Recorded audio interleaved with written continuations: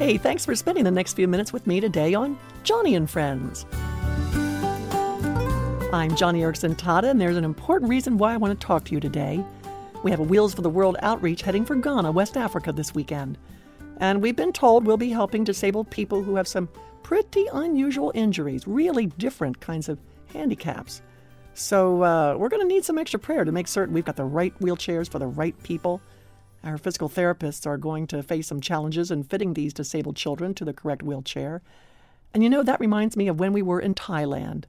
We were unloading wheelchairs in Bangkok, and we noticed a chair designed for a person who had use of only one arm, the left arm.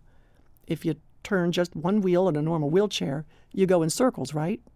But this particular wheelchair was obviously made for a person who had only one good arm, his left one. And this is how it worked. The chair had this long lever mechanism that could be pumped by the left arm to move the chair forward. Well, about mid-morning, a man named Francis arrived. He had been injured in a work accident. His legs were permanently damaged, and he had only one arm.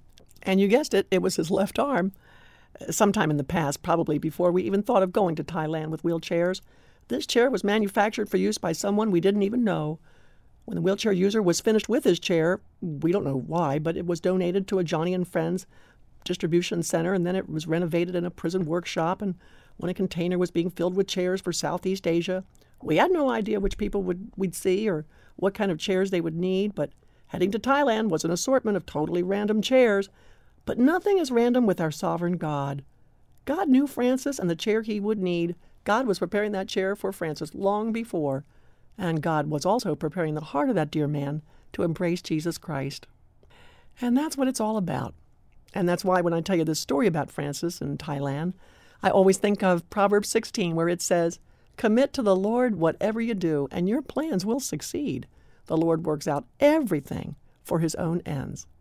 I love that. Everything he works out for his ends. And so as our team heads to Ghana, West Africa this weekend, like always, we'll take a wide array, a whole assortment of different kinds of wheelchairs, wide, narrow, some without foot pedals, some that recline, pediatric wheelchairs, junior-sized, and, well, I don't know, but I wonder if there will be a wheelchair you propel with only one arm. I wouldn't be surprised if there were. Commit to the Lord whatever you do, friend, and your plans will succeed. Isn't that a great promise? And it's on the basis of this promise I would like you to pray as our Wheels for the World team heads to Ghana this weekend.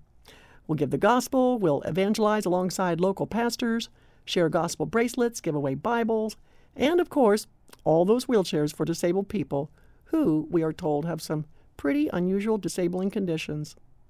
And speaking of plans succeeding, I am praying for you that as you commit to the Lord what you do today or this weekend, whatever your plans, please give them to God first, commit them to your Savior, ask Him to shape and refine them, and then present those plans to Jesus in prayer.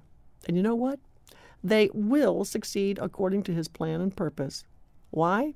Because you've made your purpose God's, and you can't go wrong when you do that. For the Lord works out everything for His own ends, and that is good news for you.